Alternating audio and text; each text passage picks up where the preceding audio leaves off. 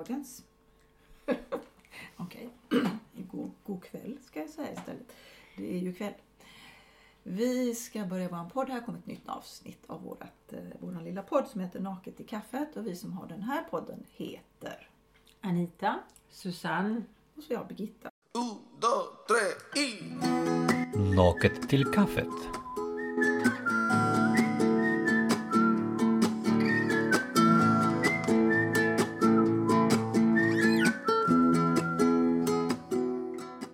Och så våran tekniker Jorge Maturell. och våran hund, våran poddhund. Våran poddhund som är med och han ligger här på golvet. Jajamensan, då sätter vi igång. Jag skulle vilja något litet gulligt som jag hörde från. Ni lyssnar inte på Spanarna, va? Nej. Ibland. Nej, säger du tycker inte om dem.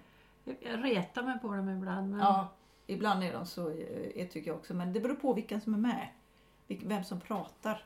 Ibland blir det fruktansvärt kul, intressant. Och ibland är det tramsigt liksom. Men det var en som berättade, och har ni hört det här med kung Charles? Att han blev attackerad? Nej. Kung Charles i England.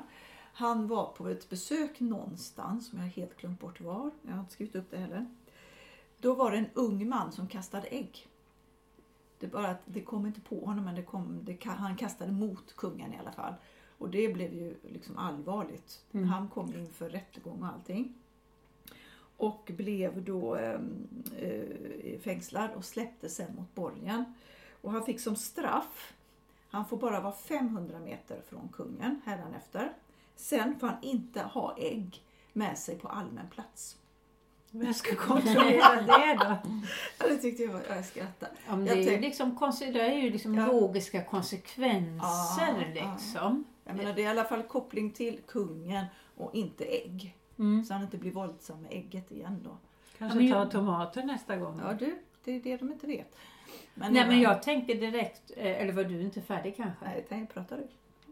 Nej, men jag tänker på inom skolans värld där jag befinner mig. Där det kan finnas mycket diskussion kring vad ska vara för konsekvenser när elever inte gör som man förväntas göra. Och då mitt motto är ju alltid det här. Så långt det går så ska konsekvenserna vara kopplade till det man har gjort. För det är ju där konsekvens, då är det vi ska ha konsekvens kvarsittning. Det funkar ju inte på min skola för alla barn vill ju stanna kvar. Ingen vill ju gå hem. Nej. Liksom. Alltså sådär, det blir sådana knepiga diskussioner kring det där. Så jag tyckte det var ett gott exempel hur jag tycker man ska tänka kring barn i alla fall. Har man gjort något fel så ska konsekvenser vara kopplat till det man har gjort och inte något annat. De var konsekventa i det här läget. Ja, absolut.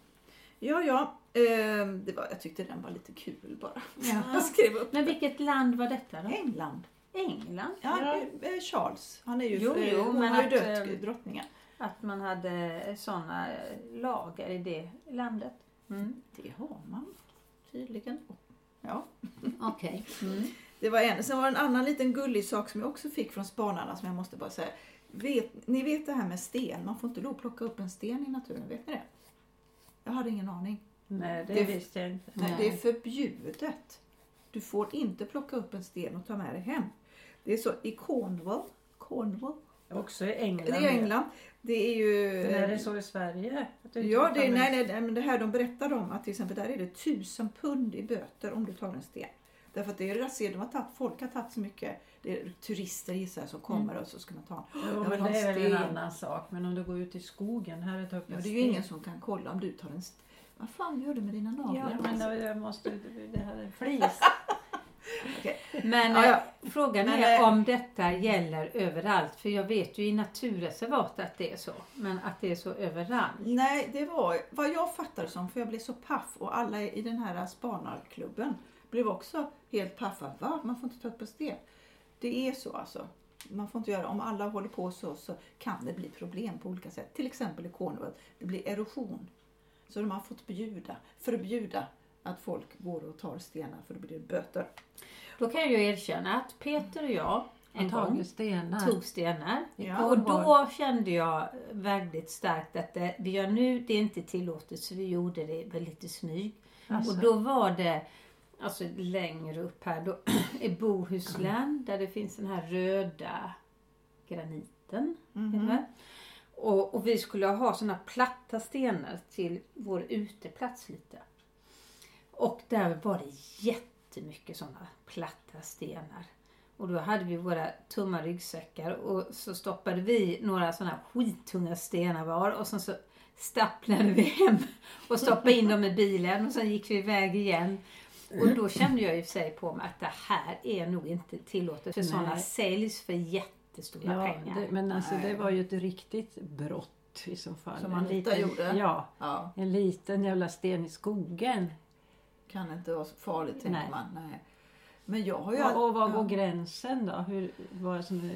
Hur stor den får vara? Jag vet inte, men blir du tagen av en polis? Ja, men och de säger, visa upp vad du har i fickorna. Och då tror och jag så att de har ska du en sten. bötfälla mig för en sten. Då är det kört för dig. Alltså det kostar 800 kronor att kasta en fimp. Hur många har blivit bötfällda? Ja. Det är väl värre egentligen Ja, på men- ett sätt. Det är klart, tar man såna här granitblock. Om ni åker Men ut frågan är var Orust gränsen någon går. gång och ser såna röda granitblock på någon tomt, då vet ni var Anita bor. Men det var men ju det var inte inte där. där. Det Det var inte var där. för länge sedan. går Det är inte att preskriberat. spåra. Ja, det går inte att spåra. Men det var det. Jag är inte slut med stenarna här. För nu kommer den fina historien. Vet ni om... Inte från spanarna. Jo, de berättar om pingviner. Vet ni vad de gör när de ska fria? En hane ska fria till sin pingvinhona. Jag försöker tänka något fint, Han sa ställer du. sig framför och fladdrar så här med vingarna framför så. Kan man tro. Eller nej, men så tar han nosen och så gör så med nosen som fram och tillbaka som gnuggar näsorna. Han kanske ger henne en sten. Ja, det är ju det han gör. Ja, men kolla, alltså bara, det är så himla så gulligt. Han letar upp den finaste stenen, går fram och släpper den framför sin käraste. Ja, men alltså, det är inte det urgulligt? Det är jättegulligt. Jag undrar bara om det är sant. Allt detta du har sagt. Jag tycker men det vad låter helvete. så konstigt. Nej, bara, jag Nu tror... kan vi inte upprepa allting från en annan podd. Nu måste vi vara våra egna. Ja, men nu tänker jag gå sådär. Jag bara sa det för att de var så gulliga. Nej, men jag tror dig. Mm. Bra. Det var gulligt i alla fall med pingvinen. Ja, men det var jävligt gulligt. För nu ska jag ta upp någonting som var från en annan podd. Ja. Ja, men... jag vet ju kört. Det är det enda jag gör, lyssna på poddar. Nej, det gör jag inte. Men det vet ni ju, har jag redan sagt vad jag gör när jag städar och så. Men det här var i alla fall från Klimakteriepodden. Och det var ju en sån här coach som skulle prata om att vara snäll. Och det var det också. Coacher är nog det värsta jag vet. Alltså så... Jag blir trött på dem för det mesta. Och jag lyssnade bara med ett halvt öra. Men så pratade de om det här att vara snäll. Ja, det vet vi. Det gör ju ganska gott i en att vara snäll. Mot andra och mot sig själv också då, såklart. Men att göra en snäll handling känns alltid ganska bra. Mm. Det gör ju någonting i en, att det värmer. Det händer någonting i en att göra snälla handlingar. Ja, jag lyssnade lite så. Och sen pratade hon om det här att vara självsnäll. Mm. Och vad det är för någonting då. Och ja, nu kommer väl det gamla vanliga. Självsnäll, då är det väl det här att du ska sätta dig ner i soffan och bara ta det lugnt. Du ska unna dig en lugn fin stund. Det är det enda hon ska säga. Det har vi hört 30 000 gånger. Ja, så jag lyssnade egentligen inte heller. Men så sa hon så här. Självsnäll är att du måste känna dig själv, vem du är som person. Om du är en person som håller på just med 1000 grejer och tränar som en galning som jag då. Eller du gör massa grejer. Du tar aldrig det lugnt. Du får liksom ångest av att ta det lugnt på något sätt. Då är självsnäll såklart att unna dig en stund av att inte göra någonting. Att du får faktiskt sätta dig ner i soffan och titta på en serie också.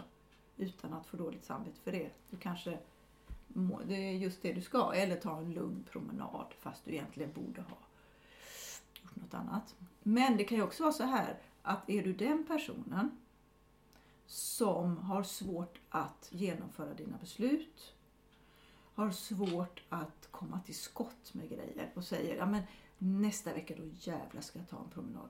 Nu räcker det med det här. Jag ska inte lägga mig i soffan nu varenda dag. Nu ska jag göra det här liksom. Om du är den personen som du alltid lätt kommer till det stadiet, då är ju självsnäll att du faktiskt ska rycka upp dig. För det är inte snällt mot dig själv, mot din självrespekt, att inte unna dig det. Nej, men vem bestämmer vad som är snällt mot mig själv? Det är bara du själv. Jo, fast om jag vill vara snäll mot mig själv, då kanske jag inte vill göra det jobbiga som jag inte vill. Ja, men det där är ju bara det är ju det som är, jag tror hjärnan spökar med oss. Den vill bara att du ska ta det, den vill inte göra det där jobbiga. Den kämpar hela din jävla kropp mot att göra det som är jobbigt, obehagligt. Men jag tänker ditt fall då, förlåt nu avbröt jag dig. nej, du fortsätt. I ditt fall då, Ja. du vill ju verkligen hålla på. Mm. Då är det väl inte snällt att tvinga sig sätta sig i soffan?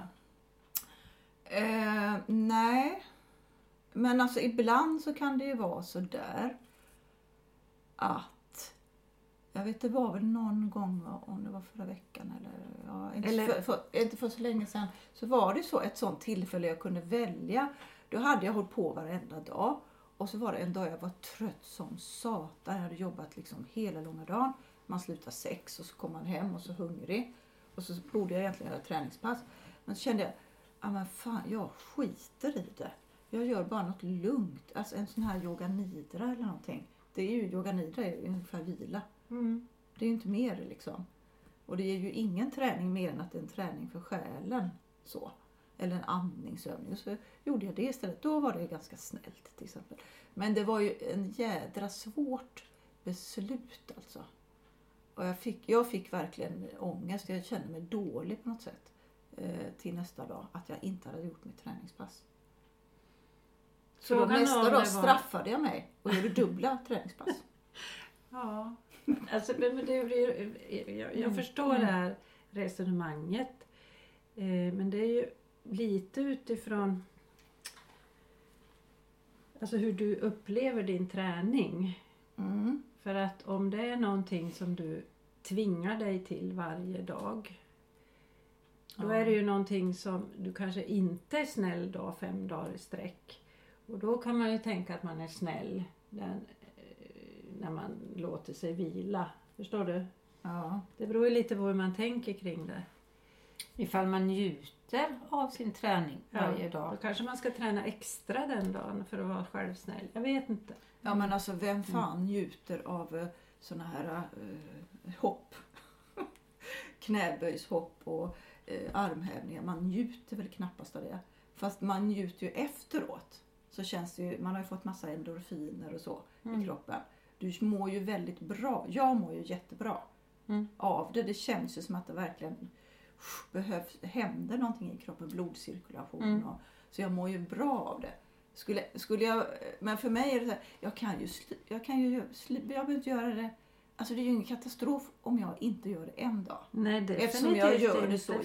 Jag gör ju det 6 dagar i veckan. Att det inte, alltså det finns en gräns där det inte blir någon förbättring. Ja. Utan de säger till exempel nu att mer än 6000 steg så blir det inte bättre. Nej, just det. Det räcker med 6000. Man behöver inte gå 12 000 eller 10 000. Utan det räcker fullt. Och det som vi har störst brist av idag är ju att ta det lugnt och inte göra någonting. Och den stressen kan ju skapa sjukdom. Ja, absolut. Så att det är ju skitsvårt det där. Det är skitsvårt. Men då är det ju om man är ärlig mot sig själv. Om det är så att du tar det lugnt varenda dag i veckan. Du tar det lugnt måndag, tisdag, onsdag, torsdag, fredag, lördag, söndag. Och sen måndag, tisdag, onsdag, torsdag, Ja, då skulle jag ju inte må bra av det. Nej, men då går du samtidigt och klagar. Jag har så jävla ont i mina axlar, mina knän. Och fan, jag har sån ångest. Jag är så stressad. Jag gör ingenting när jag måste. Ja, men om man bara, då är inte det så snällt. Nej. Men alltså, det behöver någonstans är det, alltså, det är som att man tänker att det finns någon som tittar på en någonstans ifrån. Och som kan avgöra vad som är snällt eller alltså att som det skulle kunna finnas någon objektivitet i det. ena bonusdotter, hon kom med en bra fråga som vi skulle ta ställning till. Det var som ett tankeexperiment. Som I podden menar hon, eller du och Tjorvsjö? Nej, vi var och hälsade på dem i Stockholm och så satt vi och pratade. Så kom de med ett tankeexperiment. Man kunde välja mellan 2 saker. Men tänk sig så här att du var den sista människan kvar på jorden, typ. Och alla andra var på något stort jävla rymdskepp, säger vi. Och du visste att de skulle komma tillbaka. De skulle komma tillbaka till jorden om 10 år. Och då kunde man välja mellan att ha en kamera.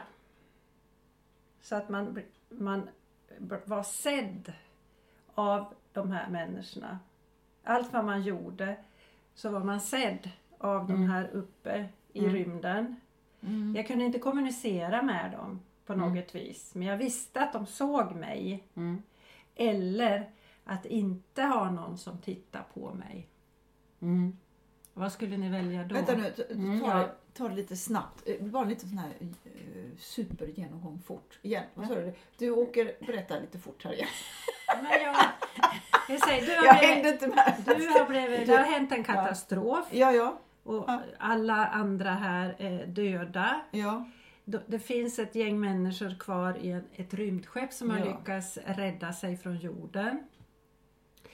Du vet att om 10 år kommer de att kunna ta sig tillbaka till jorden. Du är kvar på jorden och de är uppe i rymdskeppet. Precis. Och de kommer att komma om 10 år till dig. Ja. Och då frågan är, väljer jag att de ska se mig eller att de inte ska se mig under 10 år? Ja.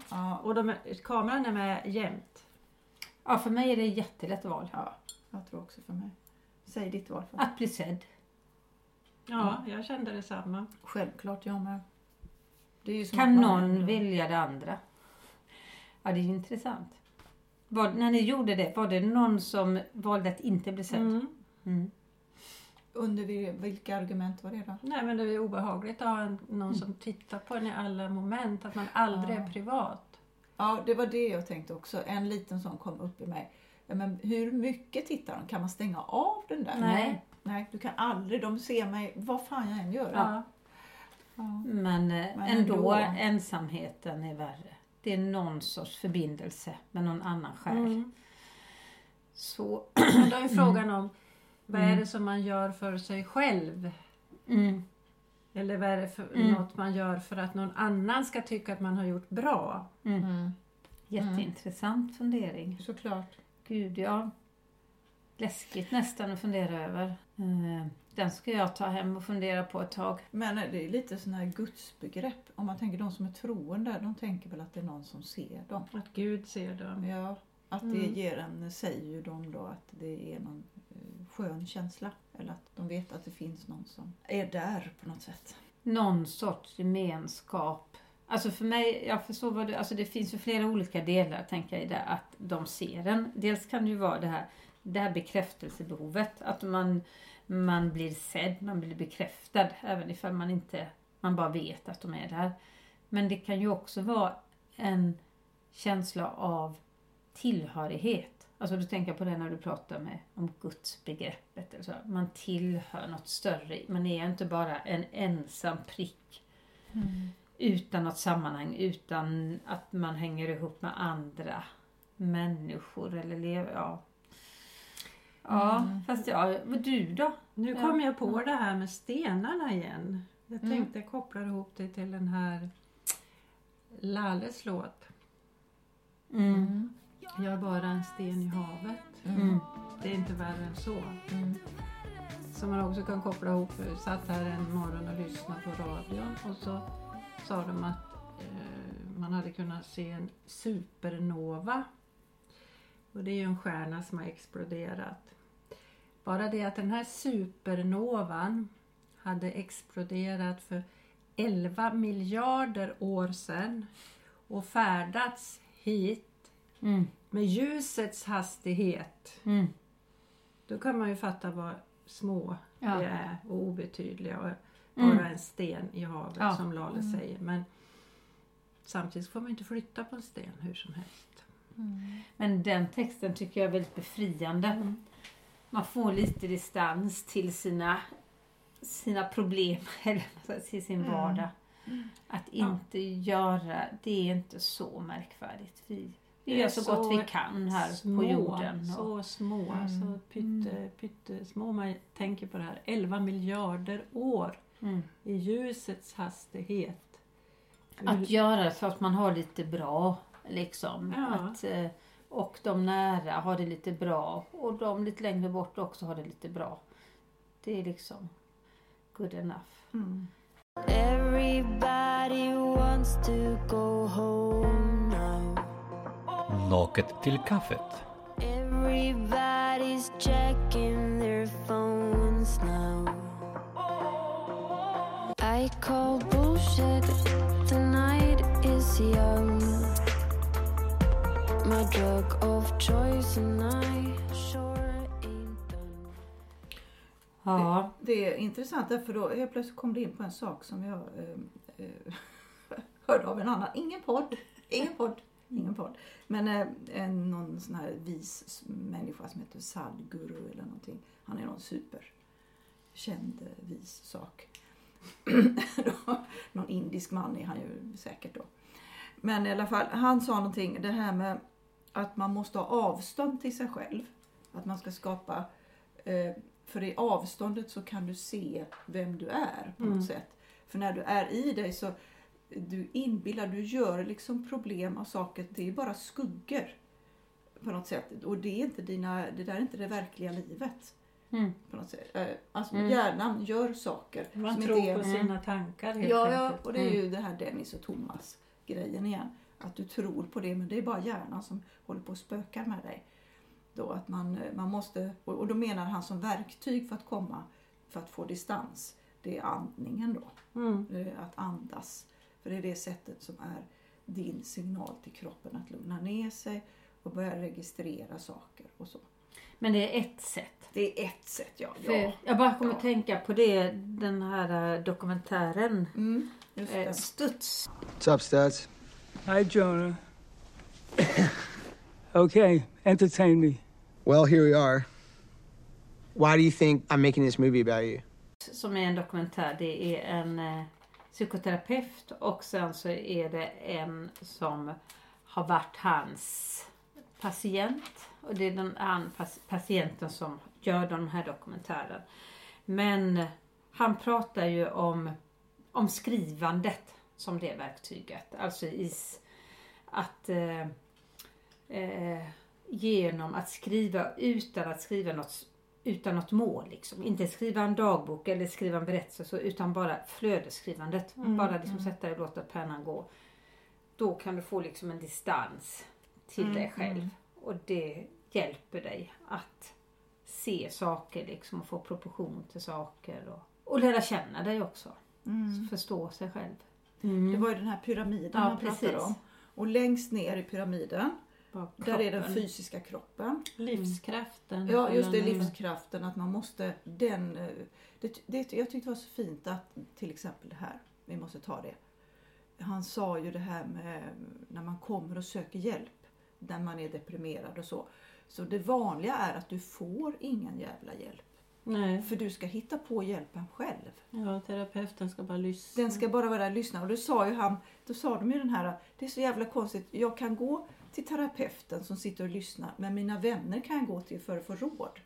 Och då sa ju han, det är ju helt jävla fel. Det ska vara tvärsom. Mitt jobb är att just ge råd till en som kommer deprimerad. Att ge råd för att hämta upp den här livskraften. Olika tips, olika verktyg. Ja, det var det. Och då så tog han ju den här pyramiden. Och det första är ju den fysiska kroppen. Och det är ju träna. Det är mycket sådana tips ger du ju när du går till en psykolog. Sova, du ska inte äta träna, bra. säger de ju. Att du inte ja, ska det är farligt för depressionen kan utvecklas ännu mer. Vassare Ja, högst en promenad kanske. Men du ska inte röra. Och det tyckte han var helt katastrof. Det kan vara så att du måste inte träna hårt. Men alltså röra på det. Blodcirkulationen är liksom A och O. Endorfiner. Ja, Och är det Fast klart, jag är det en promenad? vet inte vad du menar med att man säger att man inte ska röra sig. För det har ju inte jag hört. Ja, det har jag hört. Och jag vet, kan inte jag säga här nu då, Nej. för då avslöjar jag folk. Men som har hört 2-3 stycken som säger håll dig lugn och stilla, högst en väldigt långsam promenad.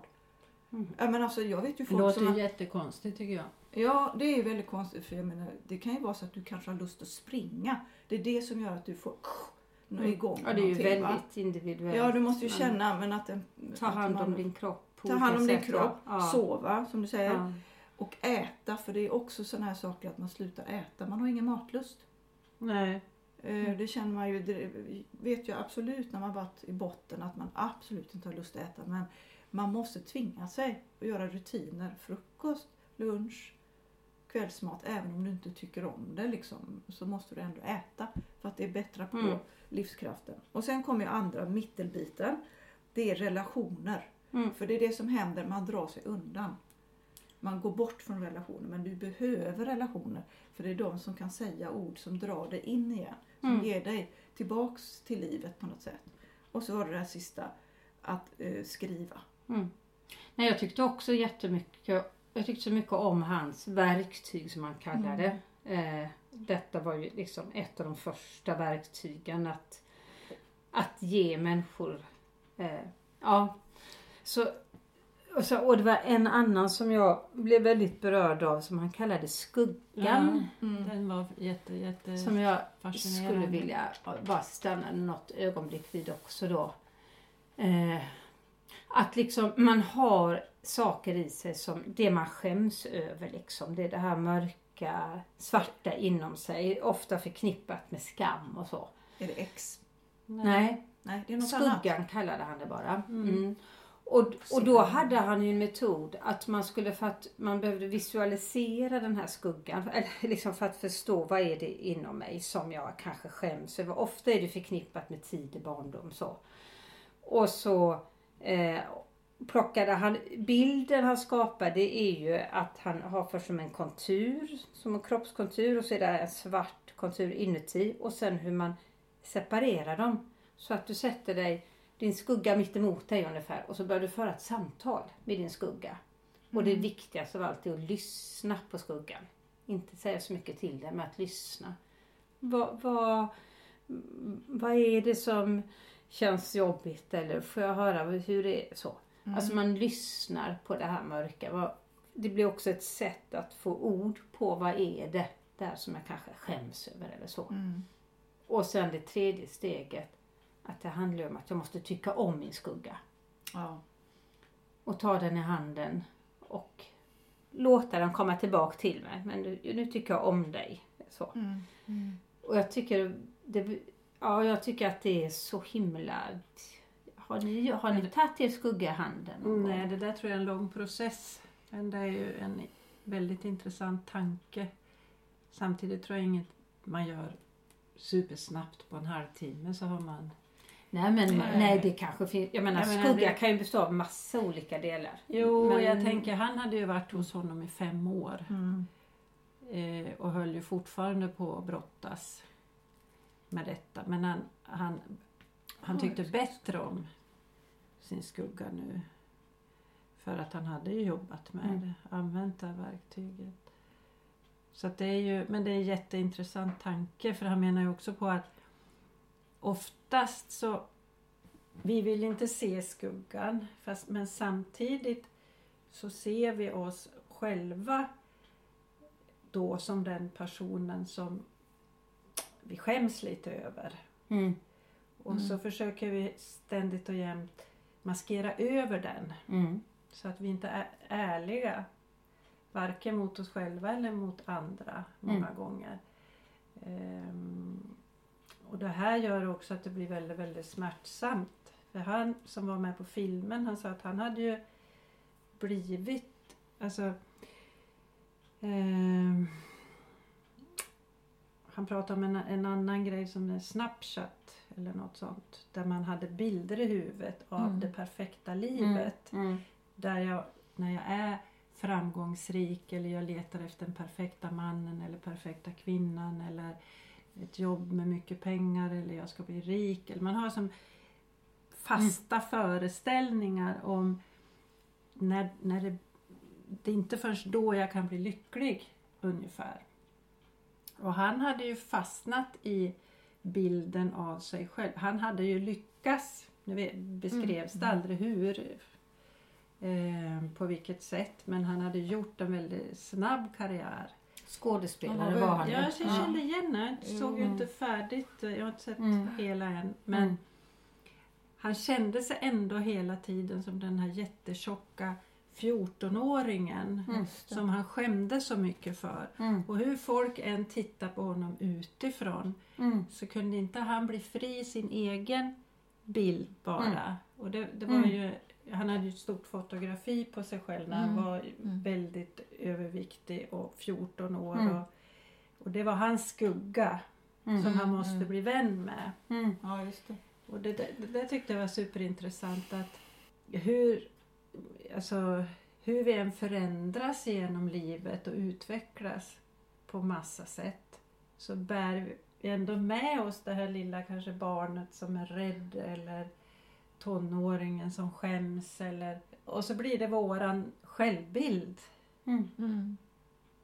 För jag har gjort, alltså det var inte just med de begreppen, men en liknande sak en gång när jag gick på terapi utifrån en del i mig som jag liksom inte riktigt ville kännas vid, som var just det här väldigt sårbara, känsliga, alltså, jag var ju ett barn som inte tillhörde de populära, om man säger så. Som ett barn med inte så mycket självkänsla och självförtroende och så. Och då gjorde vi lite det i tanken, inte exakt det här. Men på något sätt fick visualisera det här.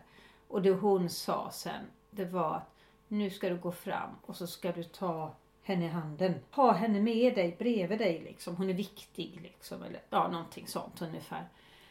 Och det förändrade rätt mycket för mig i den delen av mig. Att istället för att skämmas över den så kunde jag börja känna ömhet för den liksom. Så jag tycker det är så spännande de här att man faktiskt kan använda sådana här då verktyg i terapi för att liksom komma framåt. Att det kan ge effekt liksom. Men som där han säger liksom att hans uppgift är att ge verktyg, inte bara lyssna då. Nej, just det. Och det är ju i den psykoterapivärlden så har jag förstått att det är som att svära i kyrkan. Ja. Att men jag vet, jag har ju varit på terapiformer där jag blir jätteprovocerad över att inte få någon verktyg. Utan bara någon som sitter lite med huvudet på sned och lyssnar. Och inte blir utmanad. Det är jättesvårt. För jag tänker, om någon säger någonting till en då, så här kanske kommer med något förslag. Då har man ändå något att förhålla sig till. Ja, jag köper det eller nej, det håller jag inte med om. Nej, precis. Det blir något verkligt. Ja, jag håller med verkligen. Jag har aldrig haft en terapeut. Jag har alltid tänkt att jag är svår botad. Man ska säga. För det slutar alltid med att jag sitter och tänker, men vad fan. Vet du vad, det här är totalt meningslöst. De där frågorna kan jag ställa själv. Jag kan men du till sa och att med du inte har haft en terapeut? Jag har haft... Jag tyckte du sa att jag började säga att jag har aldrig haft en terapeut. Jag har aldrig haft en terapeut som har hjälpt mig. Aha. Jag har alltid också. Ja, förlåt. Nej, men jag har haft många terapeuter. Nej, inte många. Kan jag inte påstå. Men jag har varit hos några i alla fall. Och både i gruppform och i enskilt och så. Men det har aldrig varit något. Det har alltid slutat med att jag sitter och tänker, men det här är ju skit. Det här är totalt meningslöst. Jag har betalat massa pengar. Och jag kan själv sitta och säga både frågorna och svaren ska jag säga själv. Ja. Och till slut så känns det som att jag kan vara psykolog till mig själv. Jag behöver inte betala de här pengarna. För alla frågor vet jag redan. Jag vet precis vilken fråga du kommer säga nu. Och så sitter jag istället och blir duktig patient. För att kunna gå ut därifrån. Så jag är av med det här. Jag har aldrig, men det kanske har varit det. Man har inte träffat den där som, man har träffat en sån här. Som liksom säger frågor till en. Eller som kanske utmanar en på lite var inte olika bara sätt. tillräckligt duktiga terapeuter. Ja, det tror jag. Det finns ju bra. Jag har ju varit hos både och, alltså, måste jag säga. Okej. Ja, det finns säkert. Och just den jag tänker mest på, det var ju en person som inte var alltså inom det här fyrkantiga, och det kanske håller på att luckras upp, jag vet inte, eller är det bara olika? En del är ju det här liksom psykoterapi enligt Jung och de här teorierna, gör man så, eller KBT så och så. Men så finns det ju de som kan använda många verktyg liksom och anpassa och jobba med mycket intuition själv och så. Men det är ju hur 17 man hittar En de sån, där bra. det är ju jättesvårt. Det är inte så lätt. Står liksom Och inte. att det också det hjälpte för mig. Du kanske inte hade blivit hjälpt av den. Du kanske hade blivit hjälpt av en annan typ. Jag tror att det är skillnad på dig och mig. Jag tror att du är mycket mer lätt, vad ska man säga? Manipulerad. Nej, jag tror det är inte så, men att du kan ta till dig metoder. Lättbehandlad. Du är inte så svår, alltså du har inte så svåra... Så starka försvar. Ja, nej, jag tror inte det. Jag tror att jag är mycket mer, jag har haft det värre i min barndom. Men då behöver du kanske en annan typ av terapeut. Ja, men jag behöver ju någon en sån Gittan här. är mycket mer cyniska. Så. Jag går liksom in och bara tittar surt på det. Nej, det här tror jag inte ett skit. Jag ser på det direkt. Kostar det för mycket och så nu går klockan och ingenting händer och jag betalar så här mycket. Ja, och så blir jag så irriterad på att jag måste hålla reda på tiden. Jag blir så Det jävla nervös. gör de, så du, om det bara börjar närma sig 50 minuter så säger du ingenting så gör de det. Ja, jag brukar sitta och titta på klockan och så säger jag, vad fan, Nej, nu är det ju tror jag- dags att sluta. Vad Det är tror det här? jag inte att du behöver. Nej, det är kanske min kontrollgrej. Förmodligen är det. Är det jag igen? Ja.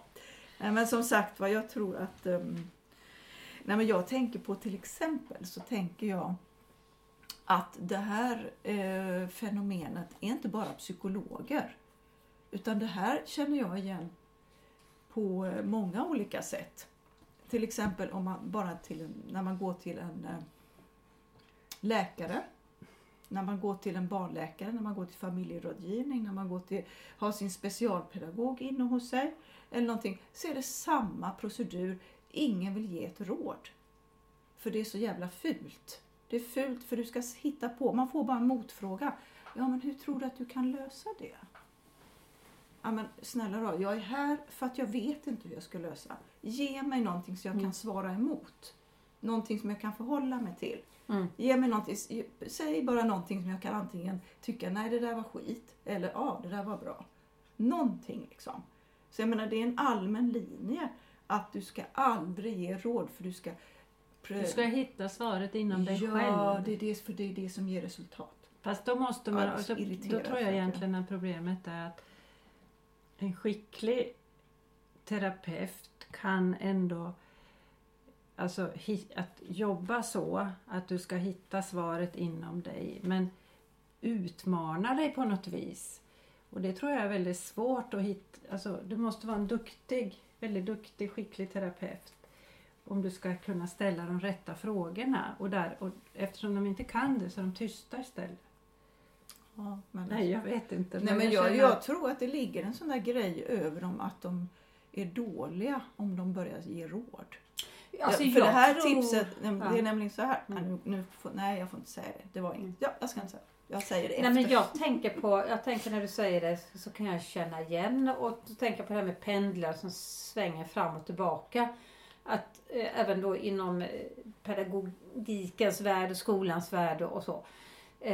Alltså för länge sedan, då var det ju så här att du fick exakt så här ska du göra, så här ska du lägga upp undervisning, lektioner, eller så. Det var väldigt, och man hade ju metodik, hette ju liksom ett ämne. Man hade ju pedagogik, didaktik och metodik. Och metodik, det var ju metod, använd den här metoden. Men sen blev det fult, liksom lite det här du säger att nej, vi ska inte ge några metoder utan vi ska prata om förhållningssätt och så. Och därför har ju många lärare inga verktyg alls. Och jag tror ju att man har ju gått för långt åt det hållet. För man behöver ha metoder också. Det ena behöver inte utesluta det andra. Och sen så gäller det ju att man är reflekterande och kan liksom utvärdera vilken metod fungerade för mig och för min grupp och så. Men jag tycker att man gör lärarkandidat, eller de som blivande lärare, man gör dem verkligen en otjänst att de inte får några metoder. De kommer ut desperat och vill veta, hur gör jag nu då? Hur? Och att det ska man inte lära ut på lärarhögskolan. Nej, precis. Det är lite bara jag bara kunde se den parallellen. Men kan man hoppas att det kanske är, om man tänker på pendlar som svänger, det kanske vänder. Jag tycker att jag kan se lite mer sådant. Mer liksom metod, hur jag ska ha ett ledarskap i klassrummet. Att man liksom går ut ganska tydligt med att det finns många som liksom beskriver också metodiskt hur du kan jobba för att liksom skapa liksom ett ledarskap i klassrummet. Så det kanske... Det finns ju en desperation efter någon från många som läser både till förskollärare och lärare och få en metod. Jag vet, jag hade en föreläsare på universitetet nu som pratade om just det här när han gick lärarutbildningen. Och liksom kurs efter kurs bara satt de och väntade. Och nu ska de berätta hur fan vi ska undervisa. Och de fick det aldrig liksom. Nej. Ja. Nej, precis. Nej. Så jag menar det. Ja, jag tycker det är en viktig del, sak man kan ta till sig i livet faktiskt. Det är inte fel att ge råd. Om man har ett råd så släng ut det. Rådet, och sen så kan ju den andra säga, nej vet du vad, det tycker jag var helt korkat. Ja, eller också säger man, nej men om du vet ju inte hur du känner. Om du känner, nej men jag kanske inte behöver vara otrevlig. Man kanske kan säga, nej jag håller inte med, eller vad fan man nu säger. Eller också så säger man, ja men gud vad bra, det ska jag pröva. Ja, typ. I många sammanhang i alla fall. Jag tror så här i alla fall, bara som avslutning, att vi behöver den här delen som var lite så här, ni pratade om skuggan, den här, jag tyckte det var så fint han sa, han hade gjort, den här patienten, eller vad man ska säga, skådespelaren, hade ju gjort om skuggan som ett pärlband. Han gjorde ju att runt varje skugga så finns det som en pärla. Just det. Jag tyckte det var väldigt vackert, för han Studs som var terapeuten. Jag fattade aldrig det där med pärlbandet. Nej, han gjorde tvärsom. Men jag förstod inte det där riktigt med pärlbandet. Nej, men att det finns, som jag fattar i alla fall, att du har ju olika skuggor. Det finns inte bara en skugga. Det finns ju olika saker, smärtor i ditt liv. Smärta, osäkerhet, alltså olika saker som är obehagligt. Han sa ju att du kommer inte undan, vissa saker i livet kommer du inte undan. Nej. Och det är ju smärta, ovisshet och hårt jobb. Arbete, just det. Arbete.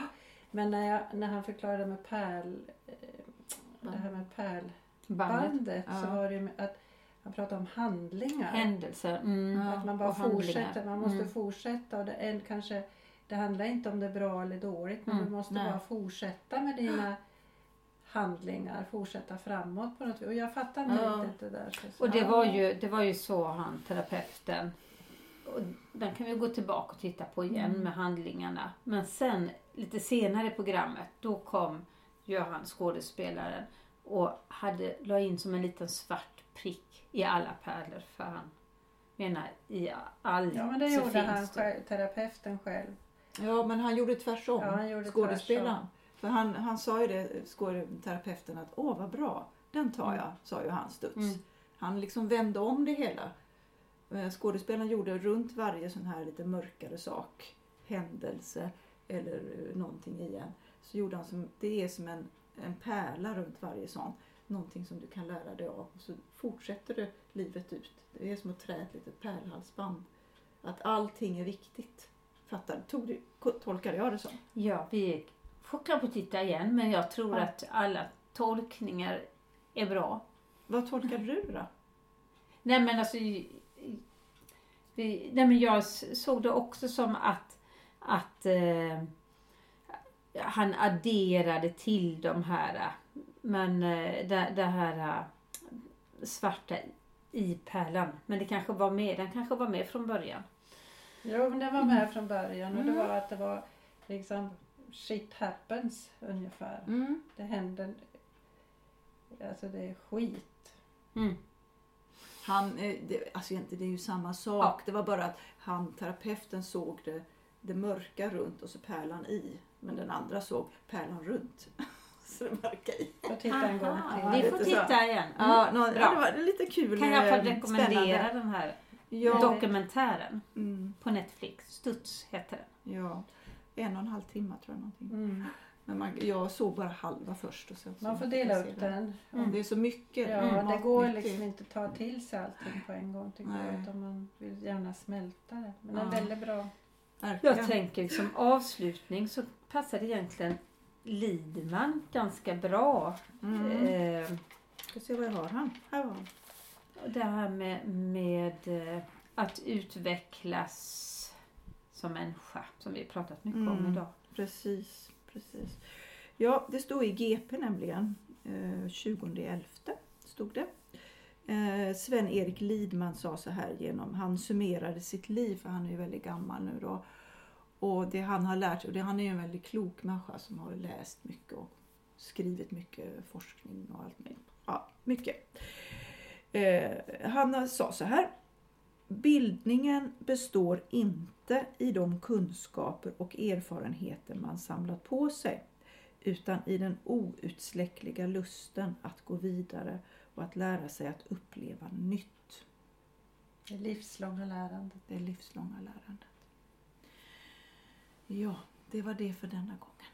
Vi säger tack. Tack och hej. Tack, från oss. Hej då. 1, 2,